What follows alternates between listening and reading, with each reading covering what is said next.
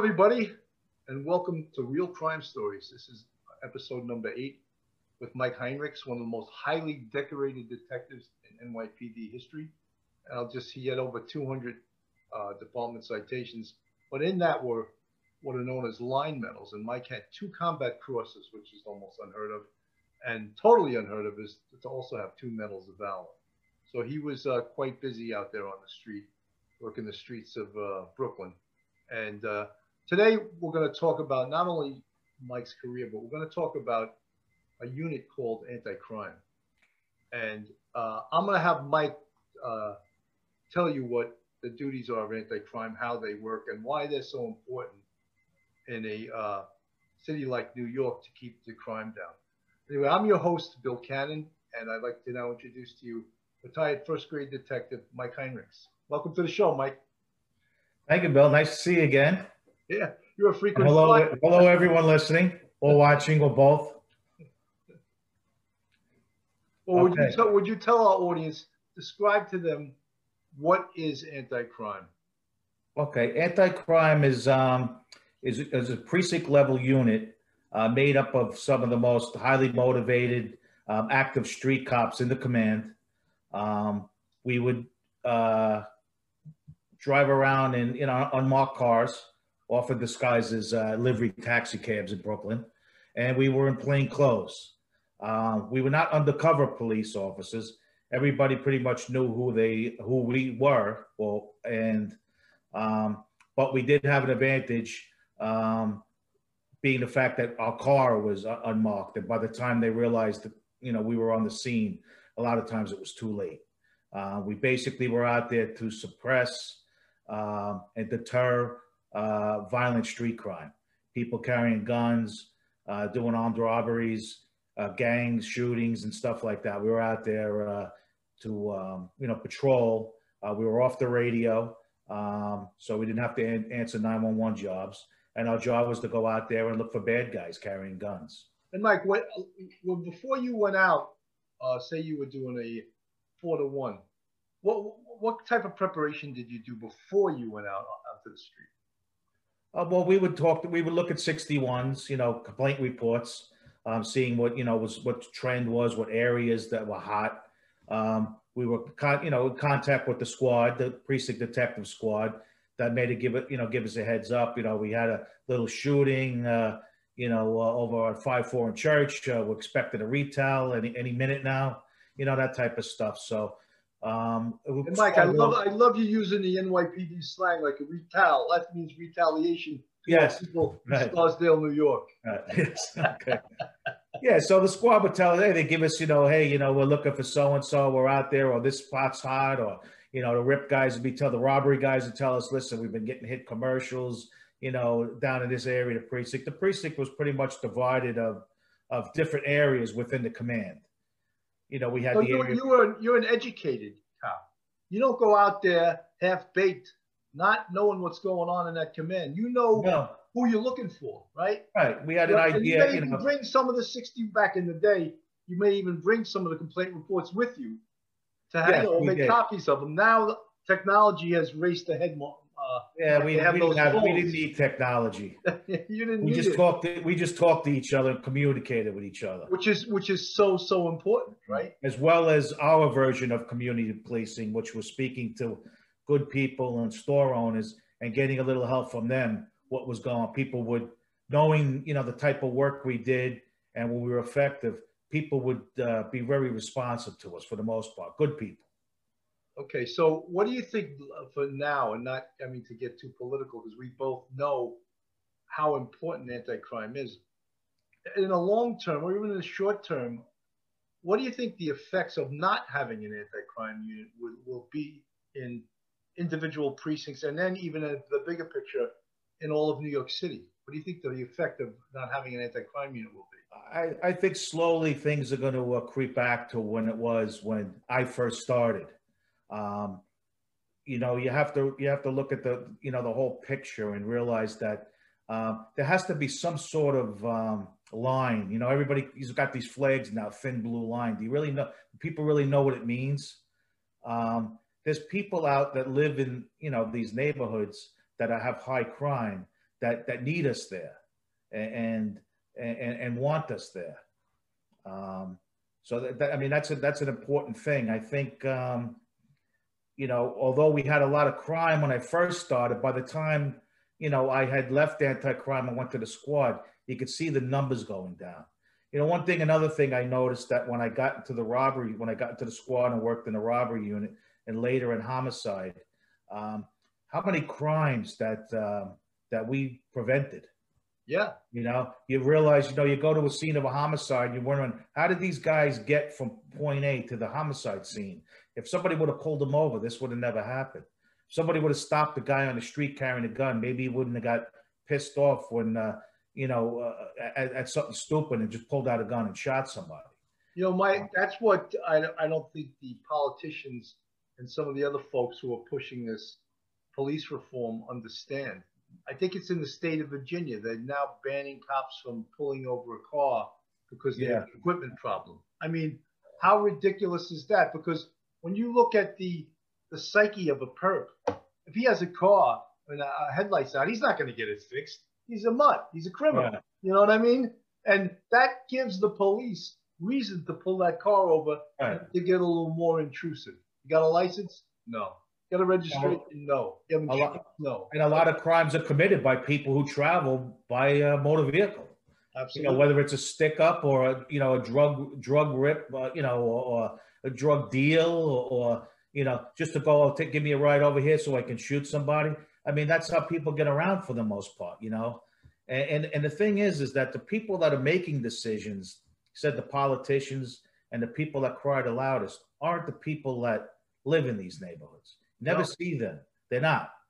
They're the people, like I said, who realize that, you know what, I'm better off with these guys out there. The only winners in this thing are the jokers out there carrying guns. Yeah. You know, the good people in the neighborhood and the cops. Nobody wins with this stuff. I mean, it's the perception. Not only, you know, you figure a good person, you know, how would you feel if you're a citizen and you call the police because somebody's running down the street with a gun and the police just drive by, or they don't put their hands on the guy? Yeah. You know, how would you feel if you, like I said, you're a 911 call and the police just don't do anything? How would you even feel if you're a perp carrying a gun and the cops just wave at you when you walk down the street? What kind of feeling? Pretty damn emboldened, right? Yeah. I mean, everybody wants to say, oh, nobody respects the police anymore. Nobody respects the police anymore. But what's your idea of respect? You know, to have everybody love me? No, that wasn't it. You want to be a formidable adversary. Absolutely. You want people to, like, you know, that line between me and you know, decent people is important, and not everybody realizes that. You know, I don't know. It's you know, Mike, one of the things that we always, or at least I always harp on this show, is it was such a huge thing when they changed jumping the turnstile from a theft of service misdemeanor to a civil matter. Right. That took so much authority away from the police to the point where why would they enforce a civil matter? What, to get the person is going to get a summons and they're not going to show up at court anyway. And chances are the city's going to dismiss it anyway. Right. And what jumping the turnstile gave them was something, as you know, search incidental to lawful arrest. Right. You jump the turnstile. Okay, now I got a free toss because you just broke the law. You're under arrest. I've searched incidental. And where were they recovering? Guns, right? Because people that are carrying guns don't pay their fare. You know? Oh, well, you know, why would they? You know? Why would anybody pay their fare now? That's what I like to know. That's the sad part of it is, you know, sad part of all this is that, you know, it's like anything else, though. You know, you look at, you know, you're driving down, there's a sign on the road that says, you know, 55 miles per hour, right? People don't drive 85 because of the sign. They drive 55 because there's a trooper on the cloverleaf that's going to give them a summons and, you know, make them pay. Right. Exactly. You know, that's the whole basis of this thing. So there has to be a perception that, hey, if I'm carrying a gun, I got to watch out for the police. They're going to stop me. They're going to search me. They're going to find this weapon, and I'm going to go to jail. When you don't have that, it's total lawlessness. It's you know, it's terrible. Well, even there has to be something. Could you imagine some of the people that you arrested back in the day for a gun, and then you see them the next day out on the street because they were released because of bail reform. Yeah, no, that's another ridiculous thing. I mean, it's just a breakdown of civilization to me. I mean, it sounds crazy, but I mean, just think about that. You know, no bail. No jail time. No, not even getting stopped to begin with. So even if you do get arrested, which is probably on a fluke, I guess these days, you'd have to sort of like, get arrested by accident, so to speak. Sad to say. I mean, I don't know what to say. I mean, why though? It just doesn't make any sense. And the good people in these neighborhoods are the ones suffering. Yeah. And it's very sad, you know. Well, I had spoken to someone who runs the New York City boxing program for kids, Pat Russo. And he was saying, without mentioning names, that a lot of these people that voted on the city council for the diaphragm law didn't even realize what the hell they were voting for. No, that's not surprising. Now that they did the damage, they're like, how can we undo this? Yeah. You know, well, you probably can't. It's going to have to take a lawsuit and legislation to, and the state has the same stupidity, you know? I mean, when you think of like the elected officials, do they ask anyone in the police business? What are the ramifications if we do this? No, I mean, and even ask the people, when you're in the neighborhood that you represent. They wouldn't do that. They look at their agenda and they're going to turn around and say, oh, look what we did. And, people that don't live in these neighborhoods are going to make the rules for the people that do. I mean, it's ludicrous. It just doesn't make any sense at all. Well, it's funny that, and I quote her a lot. I don't know if you've ever heard of Dr. Maki Haberfeld from John Jay, who's definitely a friend of the police. She was an Israeli police lieutenant, and she teaches at John Jay. And she said, in regards to like community policing, she said, why should the community be able to tell you how to do your job? And I mean, that makes so much sense. What other profession does the community get to tell the profession, we don't want you doing it this way, we want you doing it that way? But that's not really what it's supposed to be. It's supposed to be a partnership. Okay, if you're a good person that owns a business or lives in the community, you have a partnership with the police. You don't tell the police what to do and what not to do. Right. In a perfect world, you're right, Mike, but it's become that. It's become the community telling the police what they want. I mean, you saw the shooting just the other day that's causing these riots in Philadelphia, right? Yes. It makes no sense. The guy was running at cops with a knife. And then you get elected officials taking the side of the perp against the cops. When everything has failed that person up until that day, from the person's own family to the education system, to the mental health system, to the, school and the criminal justice, everything's failed that person. They've failed that. Those very people, those politicians failed that person and the family. But guess what? People like that, there's thousands of them out there. They're not in jail. They're not in mental health facilities. They're out there. They're living next door. You see what goes on in Manhattan and places you never saw this kind of stuff before, and you see what goes on. I mean, everybody, it's tragic. The man lost his life, but you know what? A cat's got 9 lives. He probably had about 900 lives leading up that day. Well, you talk about the old chicken, which came first, the chicken or the egg. And in this instance, is this guy mentally ill because he's a criminal? Or is he a criminal because he's mentally ill? Or all criminals have a certain level of mental illness because they're usually abusing drugs, usually abusing alcohol. Right. I mean, if you're on medication, you take PCP instead. I mean, whose fault is that, Right. I mean, I don't know. It's tragic, it's sad, and it doesn't look good. But what's the alternative? The alternative is a lot of additional bad ideas, right? Like violence interrupters that are social workers. Let's bring them to violent situations where someone's off their meds and has a knife or has a gun. Let's bring them. You think they're going to be more successful in de-escalating a situation than trained police officers? Right. I mean, in Philadelphia, put someone with a PhD that's a psychologist or psychiatrist in the back of that radio car and tell me what would have changed. he would have been running away. That That's what it person would have prob- changed. the man who died has probably been in front of psychologists and psychiatrists 100 times before. Right. And what happened? Nothing. It's just a revolving, door of just going here, yeah, dusting them off, putting them back out, and then in the end, it's the cops' fault. Yeah. Nobody takes responsibility. The family, the person himself, any of these politicians making all the rules. What about the neighbors that called 911 on them that have to deal with this every day? What about all that? Career criminal, and Yeah. I used to teach criminal justice. I taught it at a college for 10.5 years, and there was one of the books we used on corrections. I taught a course on corrections, and it was making an argument that someone who commits 3 felonies shouldn't be considered a career criminal, because if a regular person has 3 jobs, that's not considered a career.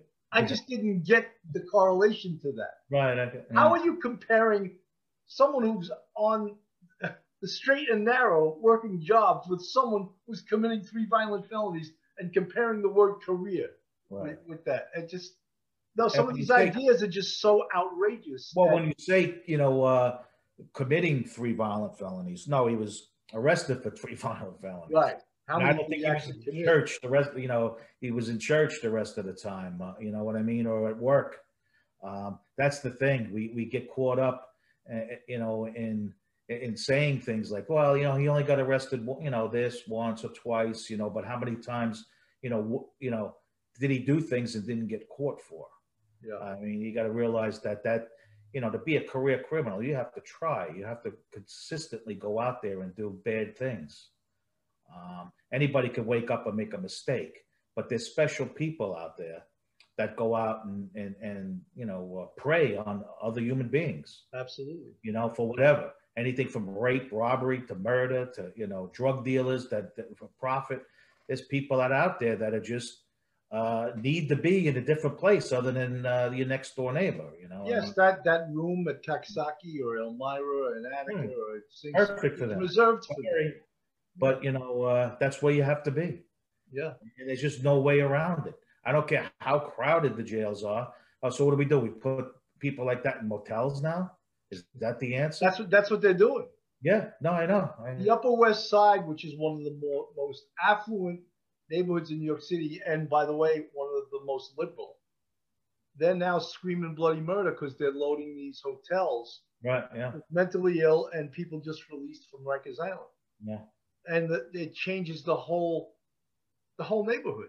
People urinating on the street, going through garbage, horrible, wandering around, intimidating people, and and the police at the same time you're taking the teeth away from the police. Right. You're taking all their tools away that they used to use to be able to deal with these problems. You would think that if it's happening in places like that, or places where some of these politicians actually live or go, that they would even look at them and say, listen, we can't have this. It's just too far. It's too much now.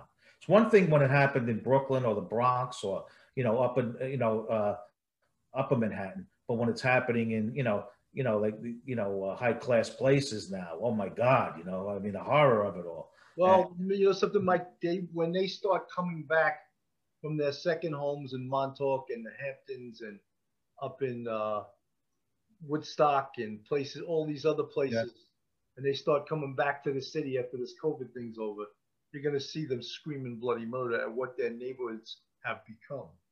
Yeah. Maybe some of these community members will support the police so that their politicians will realize the error in their ways and maybe try to make some changes that support the police,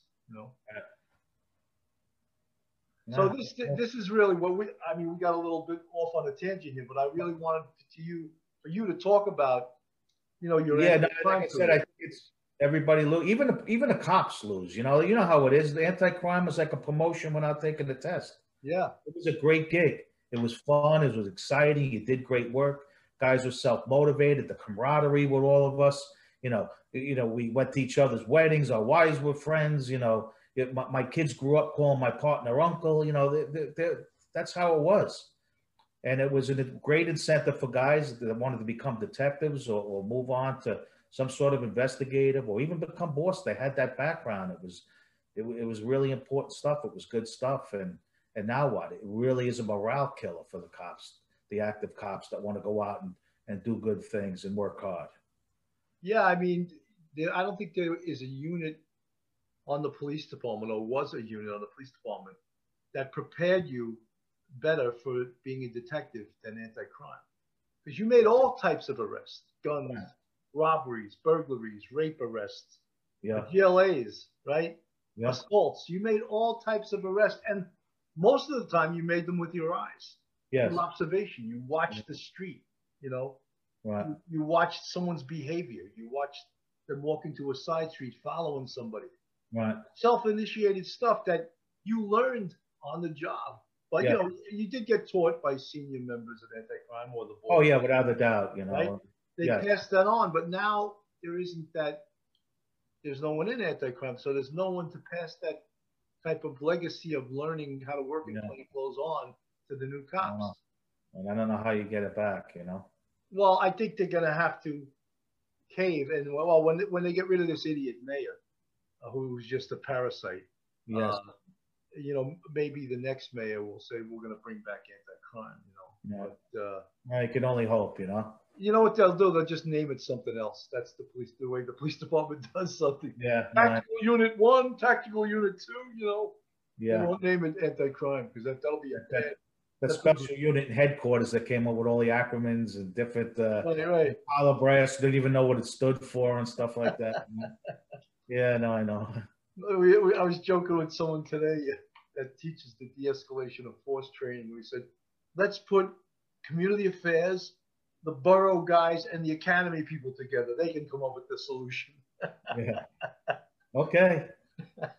You know, but there's a thing called the real world out there. I guess forgot about that, you know. Minor detail. Yeah, well, you know, they have all these feel-good units, you know. And, you know, it drives me crazy when I see cops dancing, cops singing. That's, you know, that's not a cop, man, you know. Right. But the store owner would rather you have you know, out there protecting him from getting robbed, other than telling him to lock his door at night and leave a light on and hand him a coloring book to his kid. Right. There has to be the police out there. Yeah, that all that other stuff's good stuff. You know, it has its you know, part in the scheme of things. But you have to have the police out there. You know. Well, I remember even in the '90s when they first started what was known as CPOP. Remember that? Yes. CPOP. And the CPOP cops would be taking kids to Yankee games as the radio would be rocking. And you'd be like, we can use them here, you know? And they're at a Yankee game, you know, drinking a big tall boy beer with the precinct community, you know? Yeah, no, that's great. But, you know, what about what's really going on, you know? And you know what? A lot of people, they don't really like they want, we're the police. They're not, and we are. So, you know, it's well, these days they find arrogance in that. We say we're the police. I mean, the famous and well-loved Captain Tunnock, I'm sure you heard of him from Manhattan North. That was his favorite expression. After all, we're the police. You know, yeah. Say that all the time. Yeah, you may not like it. You don't have to like it. But we arrest people. We write them summons. We tell them what to do and what not to do at times. And people don't like that, but it's the way it is. You know what? You know, people grow up differently. You know, maybe they grow up, they're worried about their mom, their dad, their big brother, you know, the school teacher, the football coach. They're worried about the priest in the neighborhood or whatever. The neighbors are going to, you know, they're worried something deters them from doing bad things. But there's those people that don't have any of those deterrents. Well, you know, Mike, absolutely. And you know, something, there is a whole area to have interaction with cops. Not every cop is a warrior on the street, let's face it. Right, I understand that. But there's people that go out there, and I'll mention it again. I don't know if you know him, Pat Russo, who started the NYPD Kids and Boxing program. Right. Fantastic program, man. That's great stuff. I agree. It's great stuff. And, you know, up in the 3-4 precinct, a guy named John Moynihan started the baseball league up there in Washington Heights. Right, yes. And they have like tremendous success stories in how they got involved with these kids in the community. Some of these kids have come on I think Fausto Pachado was the chief of patrol. I think I think he was one of those kids. Oh, really? Oh, yeah. That's great. Yeah, Oh, so it is you know you great have stuff. these tremendous success stories, and that at that level, that's where you do need the community to be friends with the police to help the police to Yeah. report things And to that the and police. that's very important. But you still have to have that element of police to deal with the unreachable, let's say. Yes, I Okay. think they say And to what like less protect than people from 10% of the job are arrest oriented, right? right. And the rest are pushing that 500 million pounds of paper that you guys generate, Yes. right? And the overtime slips and you know all Yeah, that other yeah, stuff. yeah. So why don't we get into your anti-crime career? You wrote me a little blurb here, and you got into the 6-7 precinct in 1986 and anti-crime in 1989. Tell us about the 6-7 precinct in 1989. 1989, it was a very busy place. We probably did in the neighborhood, in the area, about 60 murders, 300 shootings, and several thousand robberies during that time period in that one command. We were, like Per I year, said you're earlier, talking per year. per year, yes. Yeah, per year. And we were not confined. For the most part, we were in that neighborhood. Right. Which, like any other neighborhood in the city, has smaller like neighborhoods within it. Right. This section is called the East 90s. This is the 50s. This is the Vanderveer, whatever. There was Is different there a sections. lot of housing developments in the 6-7? There's none. None. None. And It what was is all, what is the makeup ethnically, racially in the 6-7? it was mostly black neighborhood. Most of the people were from the islands. The West Indies. St. Lucia, Jamaica, Haiti, Trinidad, Guyana, for the most part, that's what most of the people were island people. So it was busy. There was a lot of guns and a lot of violence in the command. And what was the violence and the guns mostly from the drug trade? Well, it was, towards the late 80s, the crack wars were in full swing. You had the Jamaican guys who were big with the weed and stuff and pushed out some of the traditional dealers of the neighborhood. Did they have the Jamaican posses that actually came from Jamaica? Yes. Into Brooklyn? Yeah, they were some serious dudes. And, the war was on. Nobody liked the territory taken over, but when people moved in, they had to show their muscle and push the other guy out. And, one thing led to another, and there was just a lot of violence, and there was a lot of gangs, not really structured gangs, but every block seemed to have a gang, whether it was the 53rd Street, all names you could imagine, everybody seemed to be in a gang. And who tracked the gangs in the precinct? Was it the RIP unit, the crime, the squad?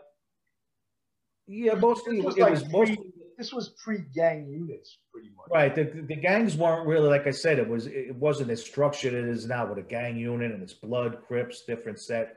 It was more of a, like I said, a little region or a street. And maybe we had some intel. Like when I got in the RIP, we kept some intel on some guys, and some guys who we knew we identified as being in a certain gang and stuff like that. But I would say mostly the RIP guys were the ones who really started to compile. And just for our audience, RIP back then stood for Robbery Investigation Program. That's correct. And someone got the idea that most robbers live and commit robberies in the precinct in which they live. They're lazy. They don't want to travel outside it. So they came up with the idea that if we generate all these photos, and these were actually like wet photos back then, because there was no computer photos. And we collected these mug books. Remember the mug books? Oh, yeah. Right? Oh, yeah. And if someone stole a photo, you were like ready to kill them. Wait, open that photo, right? And then you would actually sometimes have to go to one police plaza when you didn't have a photo. And I used to love that because I was a RIP sergeant. I'd lose the detective for the whole day because he's driving down to downtown Manhattan during rush hour. There's a lot of, things. That was our Sunday job. Sunday morning day tour. If it's but quiet, shoot down and shoot back. Yeah. Right, but with someone think of how antiquated that is, right? I know. Having to drive to get a damn photo. Yeah. And then sometimes wait online because they were so busy, right? I know. Yeah. The antiquated system. I remember when they first switched, they were saying, everyone's going to get a workstation and a computer. I was like, no way. Yeah. No way is this police department going for that money. Right. They Yeah. probably got the money from the feds. I would think so. Yeah.